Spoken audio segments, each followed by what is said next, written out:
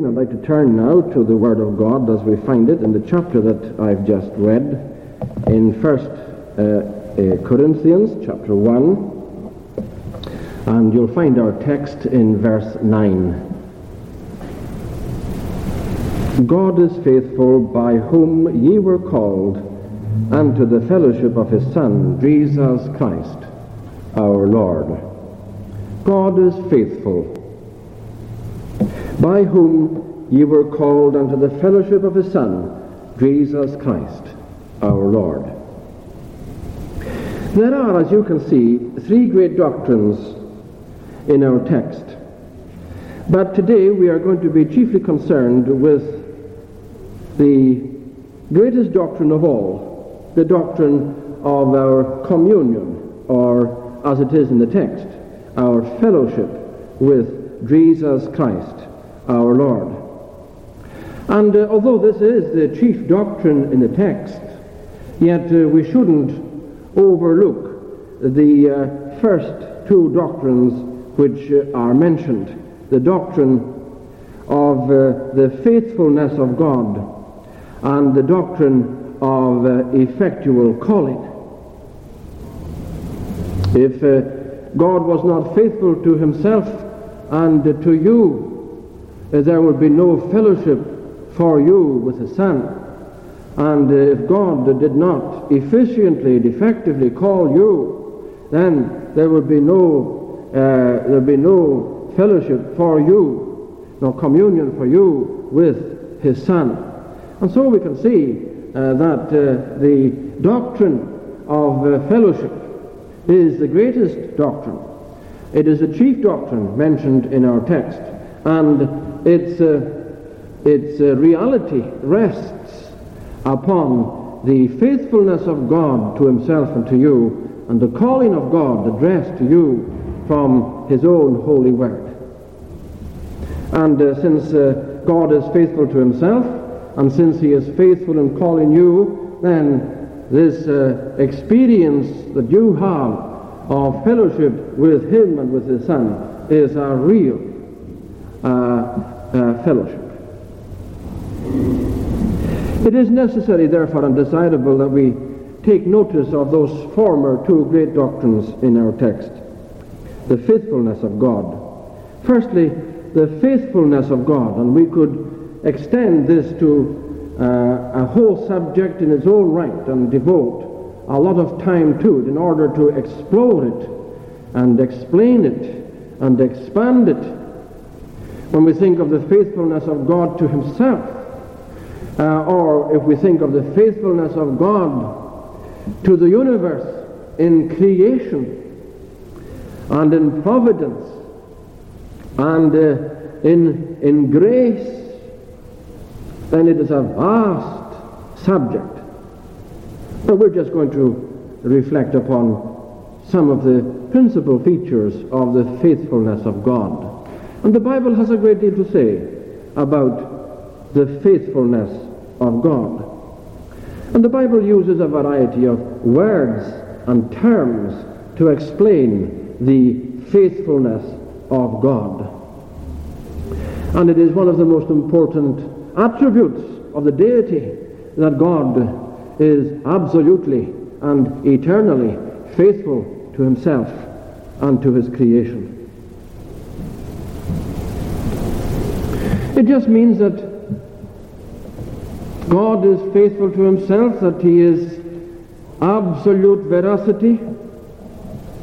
We have it in Deuteronomy 7:9, wherefore, know that the Lord thy God, he is God, the faithful God, which keepeth covenant and mercy with them that love him and keep his commandments to 1,000 generations. He is true to himself as the Holy One of Israel in opposition to the damn idols who are called vanity and lies. He is true to himself in every respect, and therefore he is faithful to us.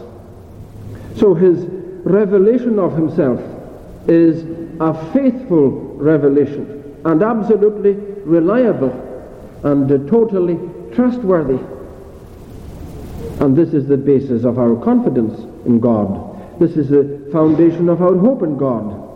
This is the very cause of our rejoicing in God, that this God is the unchanging, He is the unchangeable God. He is absolutely and eternally faithful to Himself. He is the same yesterday and today and forever. And therefore this is the very foundation of our hope and the very cause of our rejoicing in Him. God is faithful, Paul says.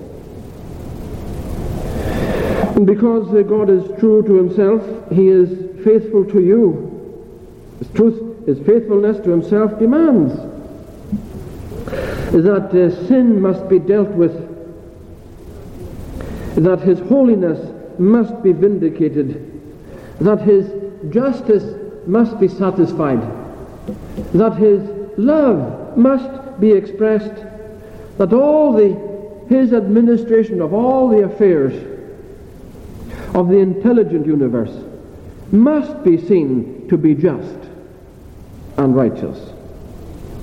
For example, God's veracity demands that all error be exposed and judged and condemned. His righteousness demands that His holy law be fulfilled and satisfied, and that His name be honored. And so God is faithful to Himself, and God is faithful to you in convincing you of sin, in showing you your sin and showing you your misery. And this might be a painful process in your experience. And God convicts us of sin and shows us and convicts us of our misery. This can be for us a most painful experience.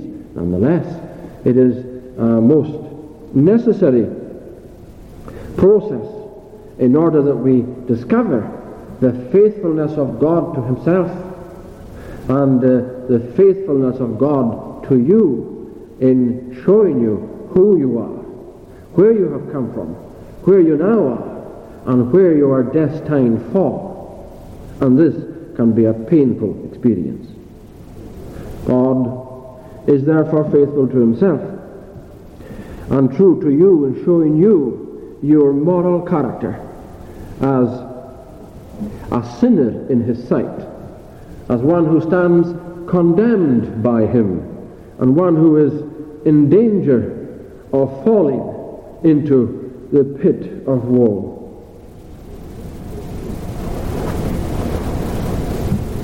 God is faithful to Himself and faithful to you when He commends His Son to you, when He offers Himself in Christ to be your God and to be your Savior, as He does when He said, "This is my Son, hear ye Him." God so loved the world that He gave His only begotten Son, that whosoever believeth on Him should not perish, but have everlasting life. God is faithful to Himself and faithful to you in the offer of Himself in His Son to be your Savior.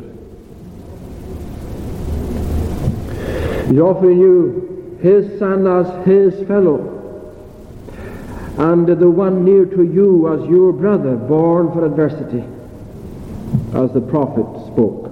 Unto us a child is born, unto us a son is given. Now then, we could extend this subject, but we're going to leave it there, and we're going to notice secondly the second great doctrine the apostle refers to, the doctrine of the calling of God. The calling of God in the gospel is based upon the faithfulness of God, the veracity of God, the truthfulness of God. And is not that a tremendous doctrine, that in the preaching of the forgiveness of sins you can rest assured that God is absolutely and eternally sincere and genuine in His offer of forgiveness to you. It is based upon the very stability of His character. The integrity of His being depends upon the very veracity and the absolute faithfulness of the Almighty in his offering himself to be your God and offering himself to be your Saviour. The very foundation of the preaching of the gospel is the faithfulness of God. All those who are elected by God the Father to eternal life are called by him in the gospel to fellowship with him and with his Son, Jesus Christ, our Lord. The faithfulness of God is the basis of the calling of God. And no one has any authority to call you to fellowship with Christ but God the Father himself alone. The effectual call of God the Father is the echo of the voice of God the Father in election. All those who are sovereignly elected to eternal life are infallibly called out of a state of death into an estate of life and eternal life. It is therefore an heavenly calling because it comes down from above. It is a holy calling because it is a call to faith and life and holiness. It is the call of God in his word, and therefore it is a powerful call. So no one can effectually call anybody else to fellowship with Jesus Christ, the Son of God. God alone can do this. It requires the forth-putting of divine power to effectually call a soul from the grave of sin into the experience of eternal life. Jesus says, "And I, when I am lifted up, I will draw all men unto me." When Christ would rise from the grave, Jesus would draw all men unto him. As we have Paul given expression to this power that is referred to in the resurrection of Christ. In Ephesians 1:18 he says, "That ye may know what is the exceeding greatness of his power to usward who believe, according to the working of his mighty power, which he wrought in Christ when he raised him from the dead." And there the apostle is linking together those two things: the resurrection of the believer from the grave of sin, and the resurrection of the Saviour from the grave of death. And those two are expressions of the forth-putting of the divine energy to bring to life that which was dead. And you and I, by nature, are dead in trespasses and sins, and it requires the forth-putting of divine energy in order to resurrect us from the dead. The call, therefore, is the effect of God's election and free choice, and it is an authoritative call, and it is, moreover, a powerful call. It is a visible call, because it comes to you through the preacher, in the sense that it comes to you person to person.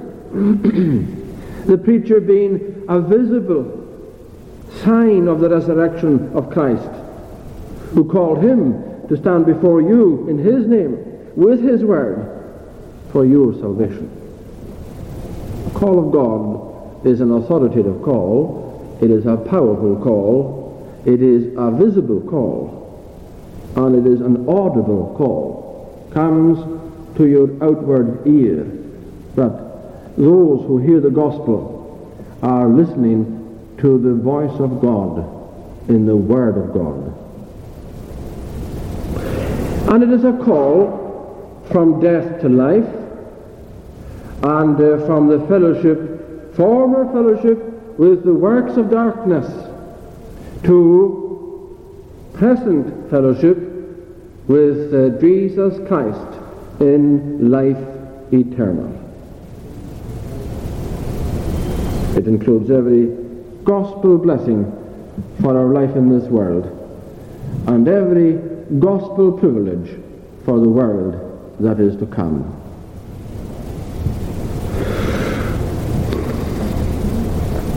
God is faithful, he says, in his calling you to fellowship with himself in his Son. He is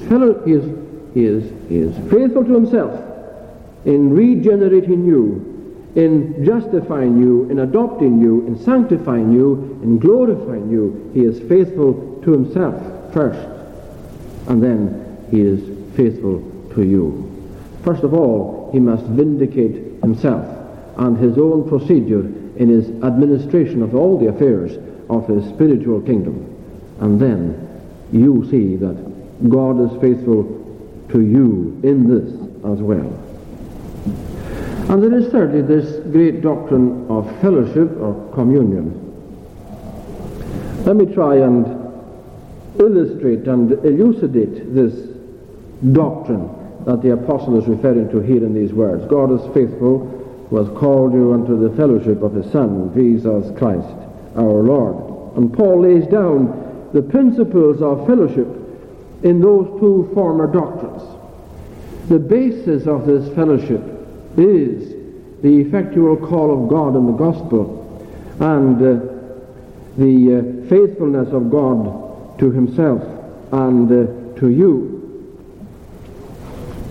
It is on this basis alone that fellowship is begun and continued and sustained and consummated, on the basis of God's faithfulness to himself and his faithfulness to you. God is faithful who has called you to the fellowship of his Son. And the word that is translated fellowship, koinonia, is a common Greek word that means that we are called to share with Christ the things that interest him and concern him and interest us and concern us. And it belongs to a beautiful family of Greek words that mean that give the idea of people sharing together things that mutually interest them and concern them. Fellowship. And you'll find that the dictionary describes or explains this word as coming from fellow, an equal, an associate, a companion, one of a pair, that we are co-heirs with Christ, that we are fellows with him. And Jesus Christ is referred to as God's fellow. And in a very true way, the Lord Jesus Christ is our fellow as well. And in that union with him and identity with him, we have what we call fellowship.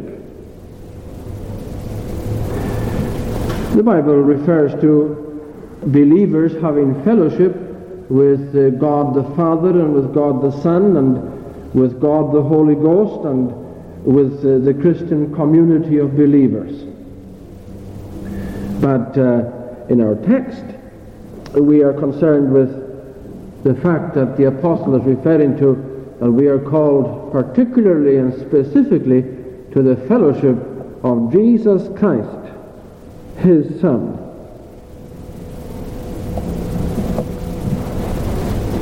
Now then, in order to our participating in fellowship with Jesus Christ, his Son,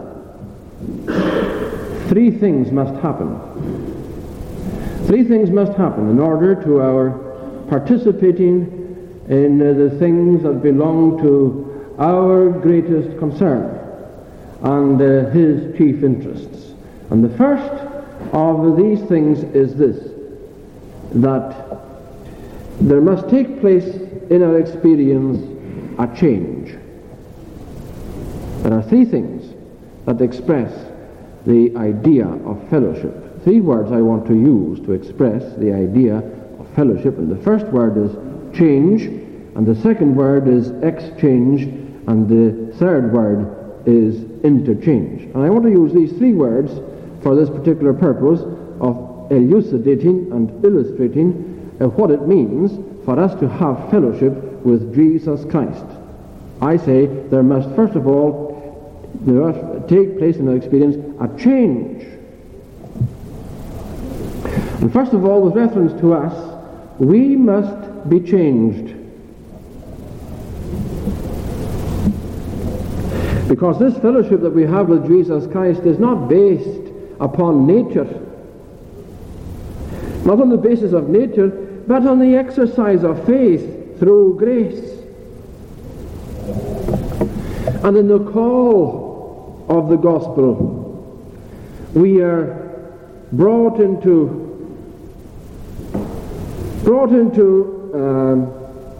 confrontation with the challenge of God, the challenge of faith that is addressed us in the gospel. And faith exercised by us puts us in possession of the Word of God written, and puts us in possession of the Son of God, and it puts us in possession of the righteousness of God. The faith that God gives us puts us in possession of these three things. The Word of God written becomes ours. The person of the Son of God becomes ours. We believe in Christ. We make him our own. He is my Savior. This Word of God is my Word. This Son of God becomes my Savior. And the righteousness of God becomes my righteousness. Because the Word of God brings to us the Son of God, and the Son of God brings to us the righteousness of God. We are made of God, wisdom and righteousness and sanctification and redemption. All of these things. Whenever we are challenged by the gospel of Christ, and whenever we respond in the attitude of faith, then we're put into possession of these things. We're given possession of all of these things. Believing in Christ and trusting in Christ, we receive all things. And he is all and in all to us. We are given God's holy Word and God's only Son and God's perfect righteousness. And so preaching for us is the business of declaring Jesus Christ to be you all and in all. Therefore there must take place in our experience this first thing that I've mentioned, this idea of change. We must be regenerated. We must be justified. We must be adopted. We must be sanctified in order to enter into an experience of communion and fellowship with Jesus Christ. This is the product of God's effectual call addressed us in the gospel. For faith is the gift of God, and it is the life of the new man. For to as many as received him, to them gave he power to become the sons of God, even to them who believe on his name, who were born not of blood, not of the will of the flesh, but of God. And this is our regeneration. This is our justification. This is our adoption. And this is our sanctification. This is our change that takes place in our inward life and in our outward life.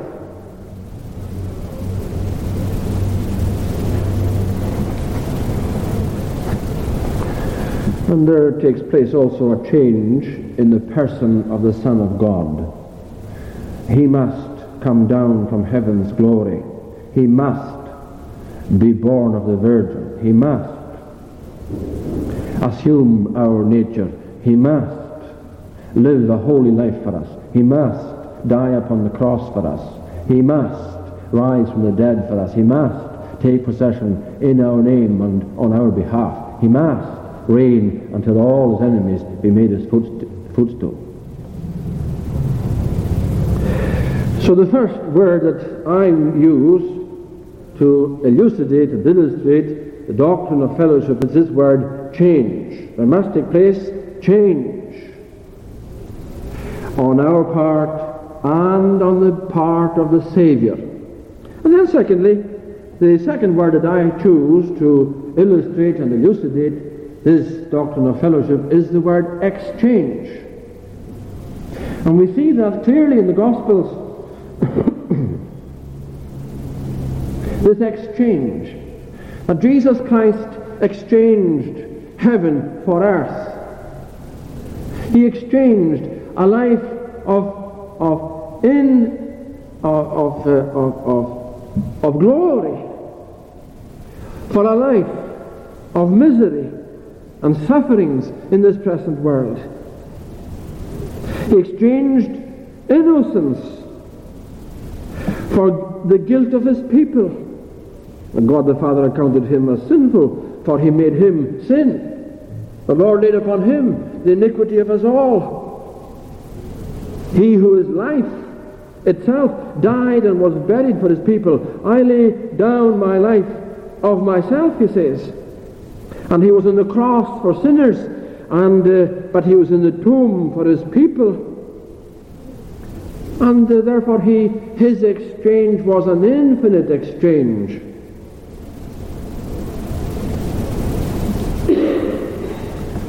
And we see that believers also exchange something. This exchange takes place in their experience as well.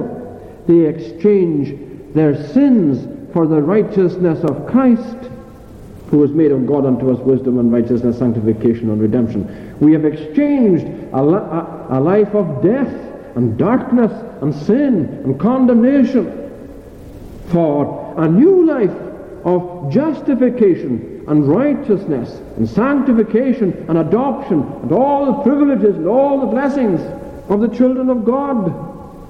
And what a glorious exchange this is for us, that instead of living a life of unbelief and disobedience and rebellion against God, we exchange all that for a life of faith and trust and obedience and a life of righteousness and conformity to the will of God. We have exchanged unbelief for faith and hate for love and heaven for hell. Glorious exchange. And all of this culminating in what the apostle calls fellowship. Called unto the fellowship of his Son, Jesus Christ, our Lord. And the third word I mentioned was the word interchange. Change, exchange, interchange. And they all follow one after the other in a logical and scriptural way. There first of all must take place change in the Godhead. There must take place change in humanity, among men, among sinners. And as a consequence of that, there takes place exchange. And because all that has taken place, now it is possible for the process and the work and the privilege of interchange to go on.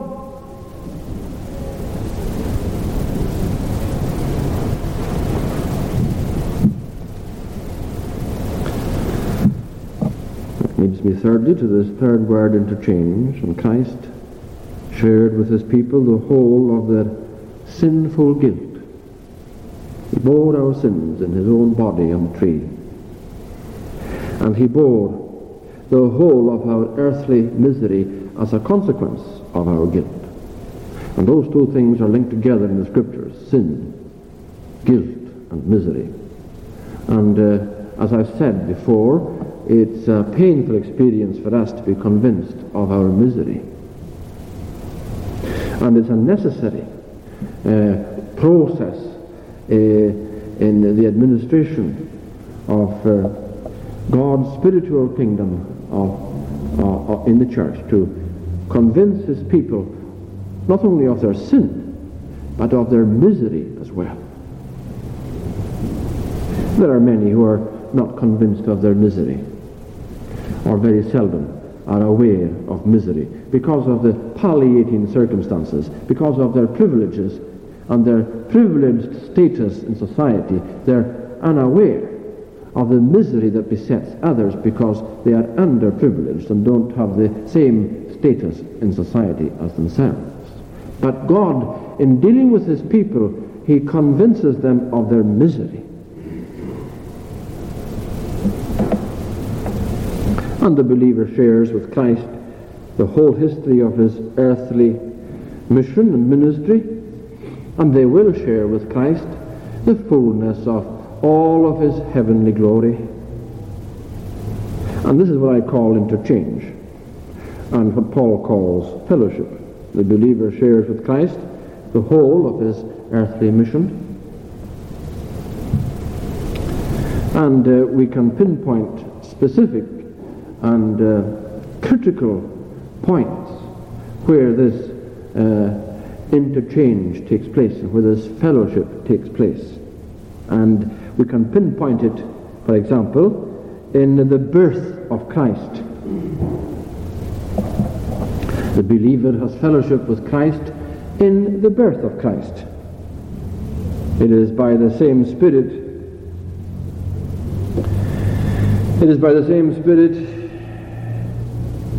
that we are born again, as he was born in the womb of the Virgin.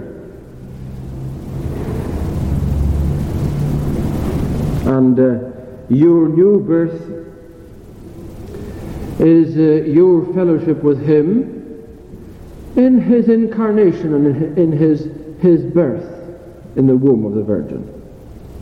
Both are new entrances into the kingdom of heaven.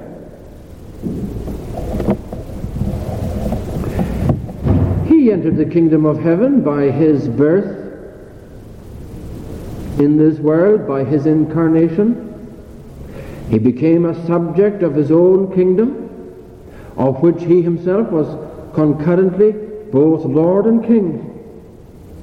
And you have become a member and a subject of his kingdom by your regeneration.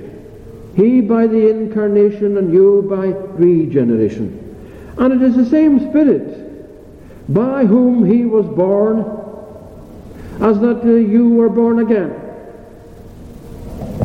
He was born a child and a subject of his own kingdom, into and of his own kingdom, of which he himself was concurrently Lord and King. And this he did for his people. This he did for you, in order that you might be regenerated, in order that you might be quickened into newness of life, in order that you might be holy and harmless and blameless and unreprovable and without spot before him in his sight. And therefore we have fellowship with Christ in his incarnation, and we have this fellowship at the point of our regeneration. His name is Wonderful Counselor, Mighty God, and his birth was wonderful, it was miraculous. And is not your rebirth wonderful and miraculous?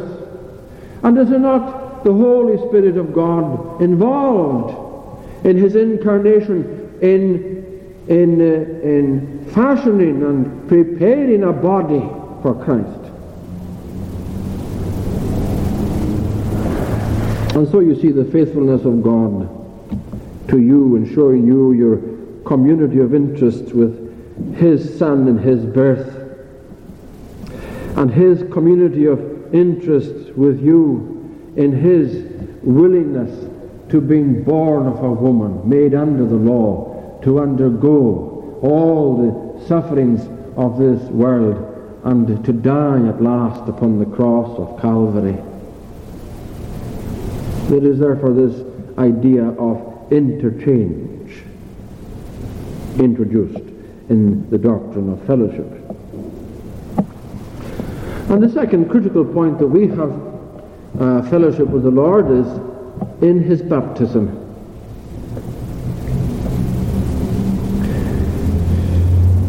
It is the Holy Spirit who attests the divine sonship of Jesus. You remember how when Jesus was baptized, the Spirit of God alighted upon him, and a voice came from heaven saying, "This is my beloved Son, hear him."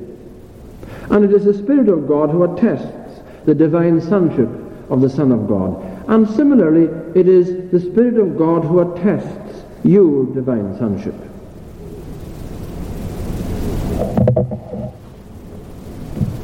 In your heart.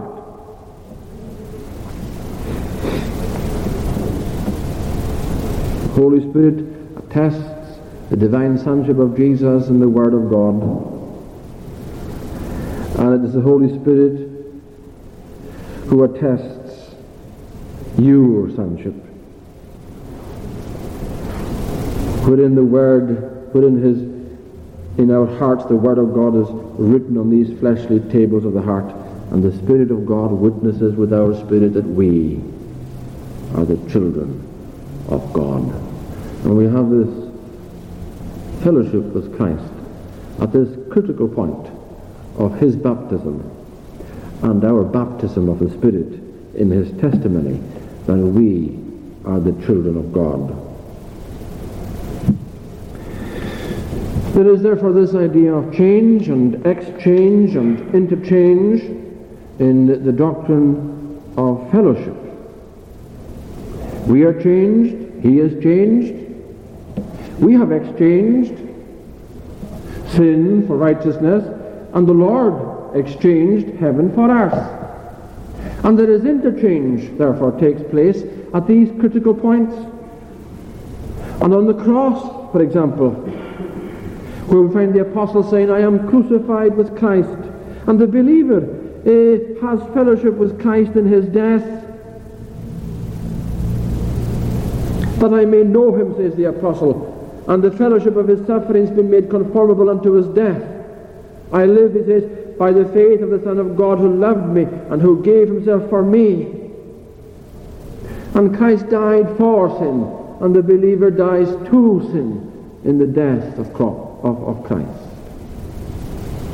And all of this we have fellowship with Christ, communion with him. And we will have fellowship with him and communion with him in the fullness of his heavenly glory. As you are called unto fellowship with Christ in his birth, to his cross, and in his resurrection, so God is calling you not only to fellowship with his Son in these things, but he is calling you to fellowship with his Son in the fullness of his heavenly glory as well. The glory thou hast given me, I have given them. Such is the certainty of his people entering into the enjoyment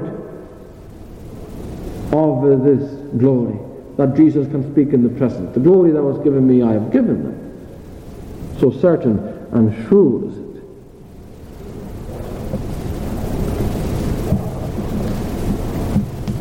And that glory is none other than a manifestation of the Father's love for the Son.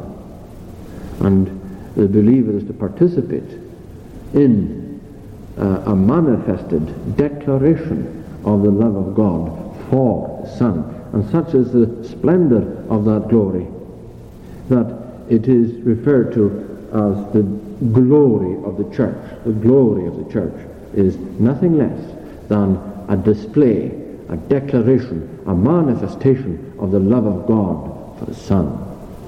And the church is caught up in that display, declaration, manifestation, and participation in the divine glory. If you have suffered with his Son in this world, then you will participate with his Son in the glory that is yet to be revealed. How abundantly God has provided for his people in the person and work of his Son, Jesus Christ. As for example, God has provided for sinners perfect righteousness to justify the ungodly who believe in Jesus. Perfect holiness to sanctify the unclean. Divine wisdom to guide the foolish.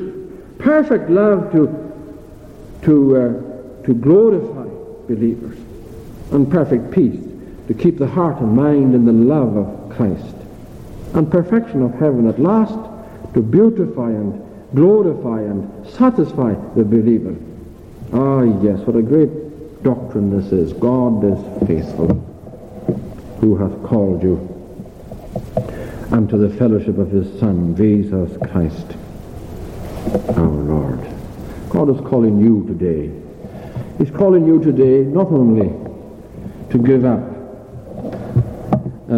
your sin, not only to give up your sinful acquaintances and your sinful practices. God is calling you to participate with his Son in the fullness of his heavenly glory.